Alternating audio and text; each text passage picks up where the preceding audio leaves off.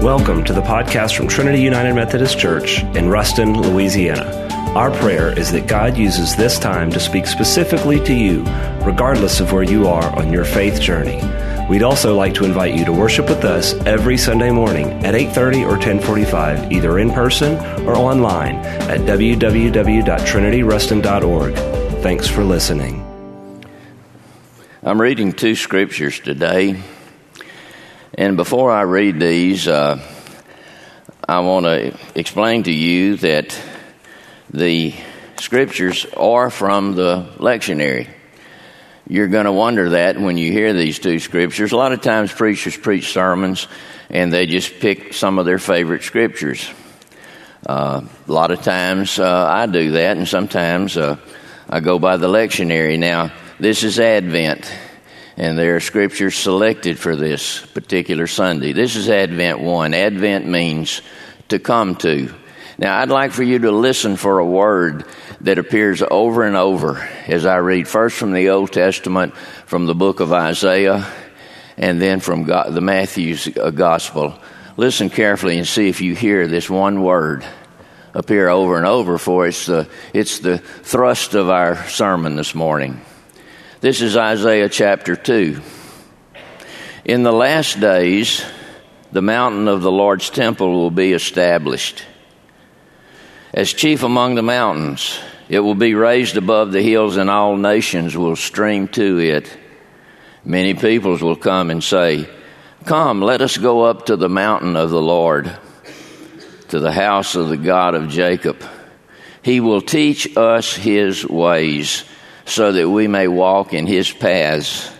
The law will go out from Zion, the word of the Lord from Jerusalem. He will judge between the nations and will settle disputes for many people. They will beat their swords into plowshares and their spears into pruning hooks. Nation will not take up sword against nation, nor will they train for war anymore. Come, O house of Jacob, let us walk in the light of the Lord." And then in Matthew chapter 24, I'm going to put in at the 36th verse. "No one knows about that day or about that hour, not even the angels in heaven, nor the Son, but only the Father. As it was in the days of Noah, so it will be at the coming of the Son of Man. For the days before the flood, people were eating and drinking, marrying and giving in marriage, up to the day Noah entered the ark. And they knew nothing about what would happen until the flood came. This is how it will be at the coming of the Son of Man. 2 men will be in the field, one will be taken, the other left. 2 women will be grinding with a hand mill, one will be taken and the other left. Therefore, keep watch, because you don't know on what day your Lord will come. But understand this, if the owner of the house had known at what time of night the thief was coming, he would have kept watch and would not have let his house be broken into. So you also must be ready, because the Son of Man will come at an hour when you do not expect him." Did you catch the word? It's there 8 times in those 2 passages. And the word is come, or some form of the word come. I want to talk with you this morning in preparation for Christmas in a few weeks on the idea, if Christmas comes. If Christmas comes. Now, immediately you have a thought also. And the thought also is he a weirdo? This is Advent. This is almost Christmas, and he's talking about the second coming. Well, just listen carefully, because that's our idea for the morning. If Christmas comes, is there any possibility that this year Christmas will not come? We're making preparations right now. Can you imagine all the preparations we make, and then Christmas doesn't come? How many of you have a tree that you've either purchased this year or it's an artificial tree and you keep in the attic and you brought it down? How many of you have your tree right now? Let me see. What if you have that tree and you bought it and Christmas doesn't come? It's estimated this year that 34 million Christmas trees will either be purchased or pulled down out of the attic, one or the other. Can you imagine all the shopping that you're about to do? And some of you have already started. All the shopping you're going to do. And then we sit there on Christmas Day and Christmas doesn't come. Christmas cards. Can you imagine all those Christmas cards that you're going to send, some of you? And Christmas not coming? Yeah, it sounds like only a weirdo would try to be a prophet and prophesy something like that Christmas won't come. And I say to you, there is a possibility this year that Christmas won't come. We'll have the forms of Christmas. We'll observe the customs. We'll say the words. We'll sing the carols. We'll do a lot of the things that are really just the form for Christmas. Christmas Day is probably going to come. Unless the second coming happens between now and December the 25th, the earth is going to make its 359th revolution around the sun. And the commercial season's already here. The commercial season, just go in a store. I mean, it started back in September. No, well, it did. I expect any year now we're going to celebrate Christmas on July the 4th. It just starts earlier and earlier. Angels, nativity scenes, and the festival season is going to be here. Yeah, the school's going to be out, and we're going to get in cars, and some of us will get on airplanes, and we'll go to parties. Oh, it'll be Jingle Bells and Santa and Rudolph and mistletoe. And the religious season's going to be here too. Yeah, church is decorated. We've already got the church decorated. The religious season's going to be here. We've got the Hanging of the Greens tonight. It's one of my favorite services we have here. And the pageants besides that, the stories that'll be read, and even the sermons that are going to be preached. The religious season is going to come. Christmas has a backward look. 2,000 years ago, God came walking down the stairs of heaven right to this earth, and he's carrying in his arms a child, and he says, "Here, world, I have a present for you. Here's your gift. I'm giving you a Savior, the Savior for the world." Yeah, the Christmas season, it has a backward look. It also has a present reality in that Christ really must be born in our hearts. There's a famous painting, and I'm sure some of you have seen this painting. It's a painting of a little girl standing in a house, and she's on the inside of the front door. There's a knock on the door, and it's Jesus.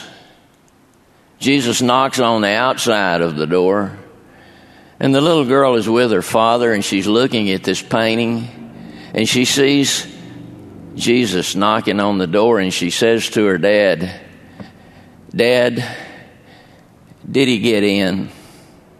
Did he get in?" That's your question this morning. Take it home with you. Live with it these next 3 weeks. And ask yourself on December the 25th, did he get into my heart? Revelation 3:20, the verse says, if any man would seek me, he will find me. If any man. Now that means not just man, but it means women too. Behold, I stand at the door and knock.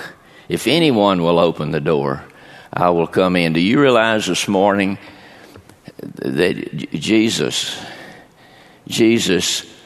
all he wants is an invitation from you to come in. He stands at the door and knocks. And if we'll but open the door of our heart, then Christmas will come for you this season. And if not, no, Christmas won't really come. It has to have not only a backward reality 2,000 years ago where we do all these things, but it has to have a present reality. The determinant is not Santa down the chimney. It's Christ in the heart. Don't stand up and clap and applaud when I say this next thing. This is going to be a short sermon.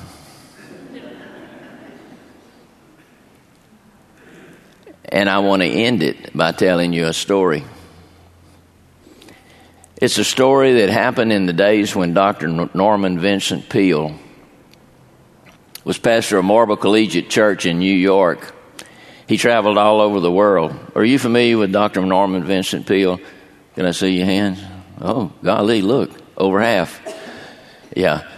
Dr. Peale traveled the world preaching for Christ. He went all over the world. He went to foreign countries, just innumerous. And Dr. Peale was in Switzerland one year, he and his wife. And there in Switzerland, there was a little girl.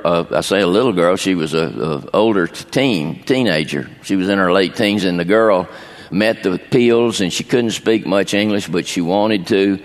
And she asked them, "Is there any way that you could be here long enough to teach me better English?" And Dr. Peale and his wife talked about it before they left, and said, "How would you like to come live with us in New York City?" Well, she'd heard in New York City. Come live with us. And she did. She left. She came to New York City, stayed in their home. She kept up with various chores. She would babysit the grandchildren and do many things that she could do in the home there to kind of, in her mind, earn her keep. They didn't feel like she owed them that, but she did things. And it came...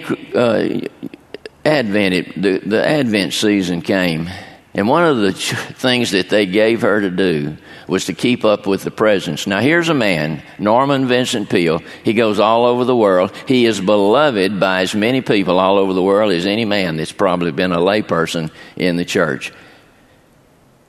Can you imagine how many gifts this man is receiving from people all over the world? They just are piling up. One of her chores was to write down the name of the person, their address, and what the gift was. Well, as the presents piled up, she was overwhelmed. And the reason she was overwhelmed was because she didn't know how she could match any of those gifts. She owed them so much. They had been so good to her. They had helped her so much. And she knew she couldn't get a gift anywhere close to what they had done. But she had an idea. She had an idea, and she took the little money that she had, and she went out on Christmas Eve with that little money and bought a little dress for a young child. And when she finally had the prettiest little dress she could find, she started walking down streets. And if she came to a street that was poorer than the one she was on, she'd turn down that street until she found another street that was even more poor than that street. And she just, more and more, as she saw so much poverty, how will I ever find a really poor child and know that it is? And suddenly she heard a tinkling of a bell, and it was a Salvation Army man. You been to Super One yet this year?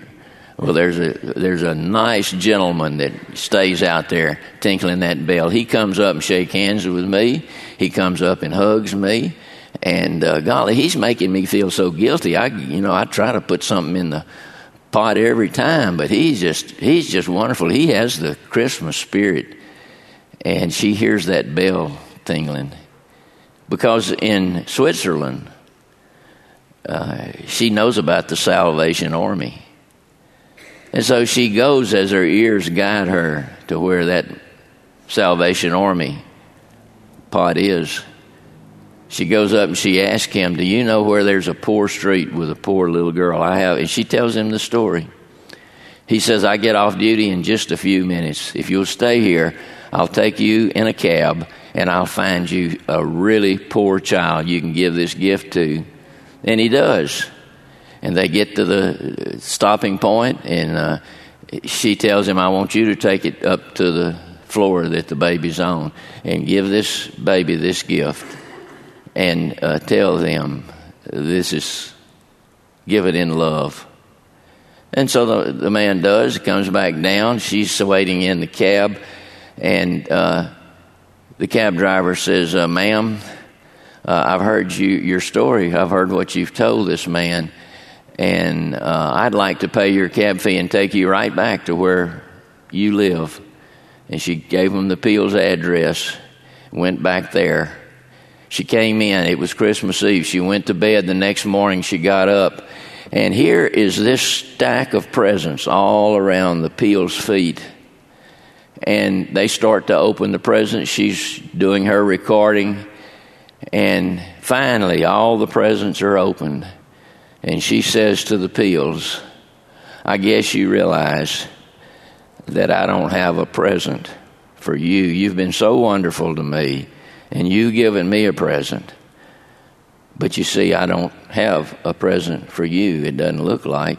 But then she told him the story that I've just told you. And she says, Dr. and Ms. Peel, I have tried to do a kindness in your name. And the little dress was given to this poor child in your name. I tried to do a kindness in your name. We have Christmas at our house on December the 27th every year. Ann, is that you and Fred back there? Didn't expect y'all this morning. You said you were going to take me out for lunch, didn't you? Yeah. Well, so that makes, I'm really glad to see y'all now. This is Johnny Lou's sister, and Fred is her brother-in-law. And so what happens is we gather. Hey, men, let me give you a phrase. You've heard this before. Happy wife, happy life. Is that right? Yeah. Happy wife, happy life. So we tell them, look, you go to your in-laws Christmas Day and the day after. You know, make everybody happy there. And then you come to our house on the 27th, and we'll just do Christmas as if it's the 25th. And we've done this for years. And the kids come, and the grandkids come, and the one great-grandchild comes, and we sit and we open our presents, and then we have our meal. And it's not turkey and dressing. No, it's gumbo. Johnny Lou's from Ponchatoula, and she can do a mean gumbo. And we have things like that, you know. We have fish and things out of the ordinary. But before we eat, this is what we do. I tell a Christmas story, and I tell a different one every year, and I try to fit one to something of value. 3 years ago, we gathered to do all of this, and the story I picked was the one about Ursula that I just told you.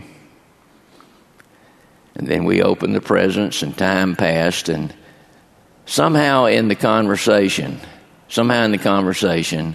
our grandson, Austin, he lives in Monroe, and some of you know Austin. Most of you know Matt, his father, our son.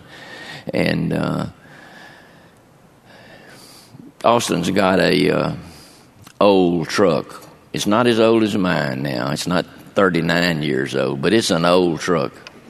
It's not in as good a shape as mine either, but it's an old truck. The reason it's not in as good a shape, that truck started with a friend of Scott's, and he passed it down to Scott. And Scott passed it to me, and I passed it to Matt, and Matt gave it to Austin. It's been through 5 owners in all these years. It's a 63 model, and it's seen its better days. Christmas passes. I've told the Ursula story. the winter passes and the spring comes, and then the dog days of summer come. And the air conditioner, we discover, is out on Austin's truck. And he doesn't have money to fix it. Just doesn't have enough money to fix it. He's a senior in college this year over at ULM. And he's burning up. He's on the track team. They do 4-hour workouts. Can you imagine that? Working out in the middle of the summer for 4 hours, 6 days a week. And we're trying to figure out some way to get his air conditioner fixed. And time kind of moves along, and one day I get something in the mail. I've saved this for 3 years. I knew I could use it somewhere along the line, and today's that day. And it's a note card from our daughter Whitney. And Whitney writes on the outside of the envelope. On the inside, there's a large amount of money.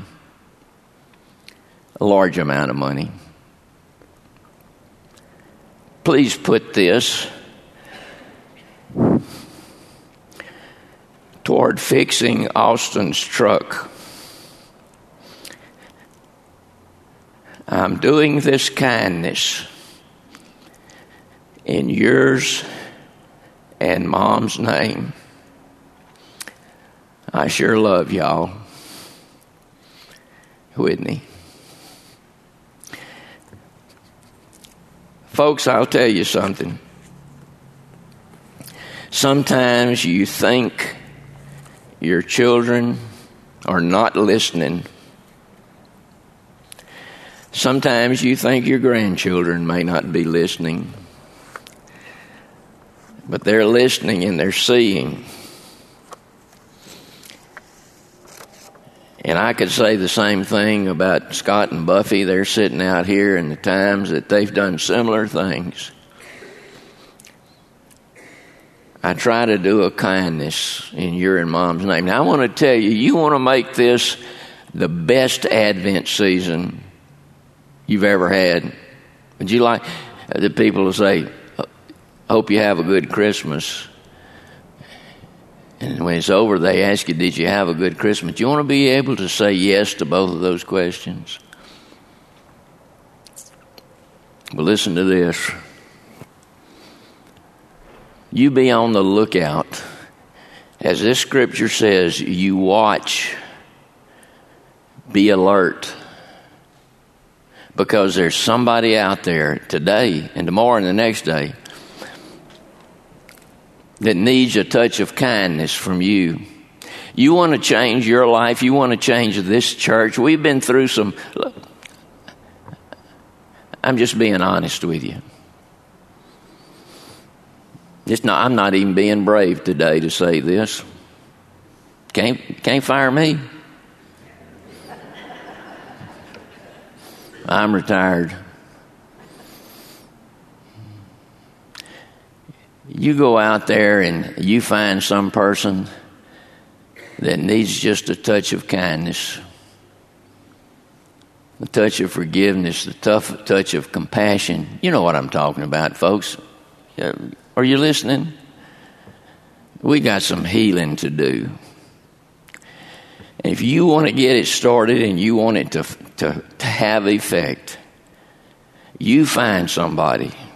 You don't have to go outside this church. You can do it right here. And you can do a kindness in their name. And it'll make all the difference in your Advent season. I pray that you will do that. I pray that you will do. Advent is a season of good news. It's God with us. We just sang that little short song, Emmanuel, God with us, revealed in us. So if Christmas comes, it will probably come because you do things of kindness along with other things. It's a time of the unexpected gift. That's what Christmas is. A Savior came. A seed has started to grow. A Savior has come. It's a time of gentleness and peace. God is already longing for us. He's moving toward us. Behold, I stand at the door and knock. That'll be your question to finish that up. Did you let Him in? If Christmas comes, keep watch. Be ready for the opportunities. It's not the present you spend the big bucks for. It's the things of value in the kingdom that make the difference. And I say today as we close on this, come, Lord Jesus. Come. Come, Lord Jesus. My heart's available and it's open. Would you come in, Lord Jesus? Come in today. Come in to stay. Come into my heart, Lord Jesus. Father, thank you for being present with us in this hour. Thank you being with us in all that we do this Advent season. Thank you, Father. Thank you, Father, for all the opportunities that you already have ready for us. Help us to be alert and watchful. Help us to go in your name, O Lord, and make a difference in somebody's life. We thank you for this and ask it in the precious name of Jesus. Amen. Thanks for listening to the Trinity Podcast. To find out more about Trinity, visit us online at www.trinityruston.org.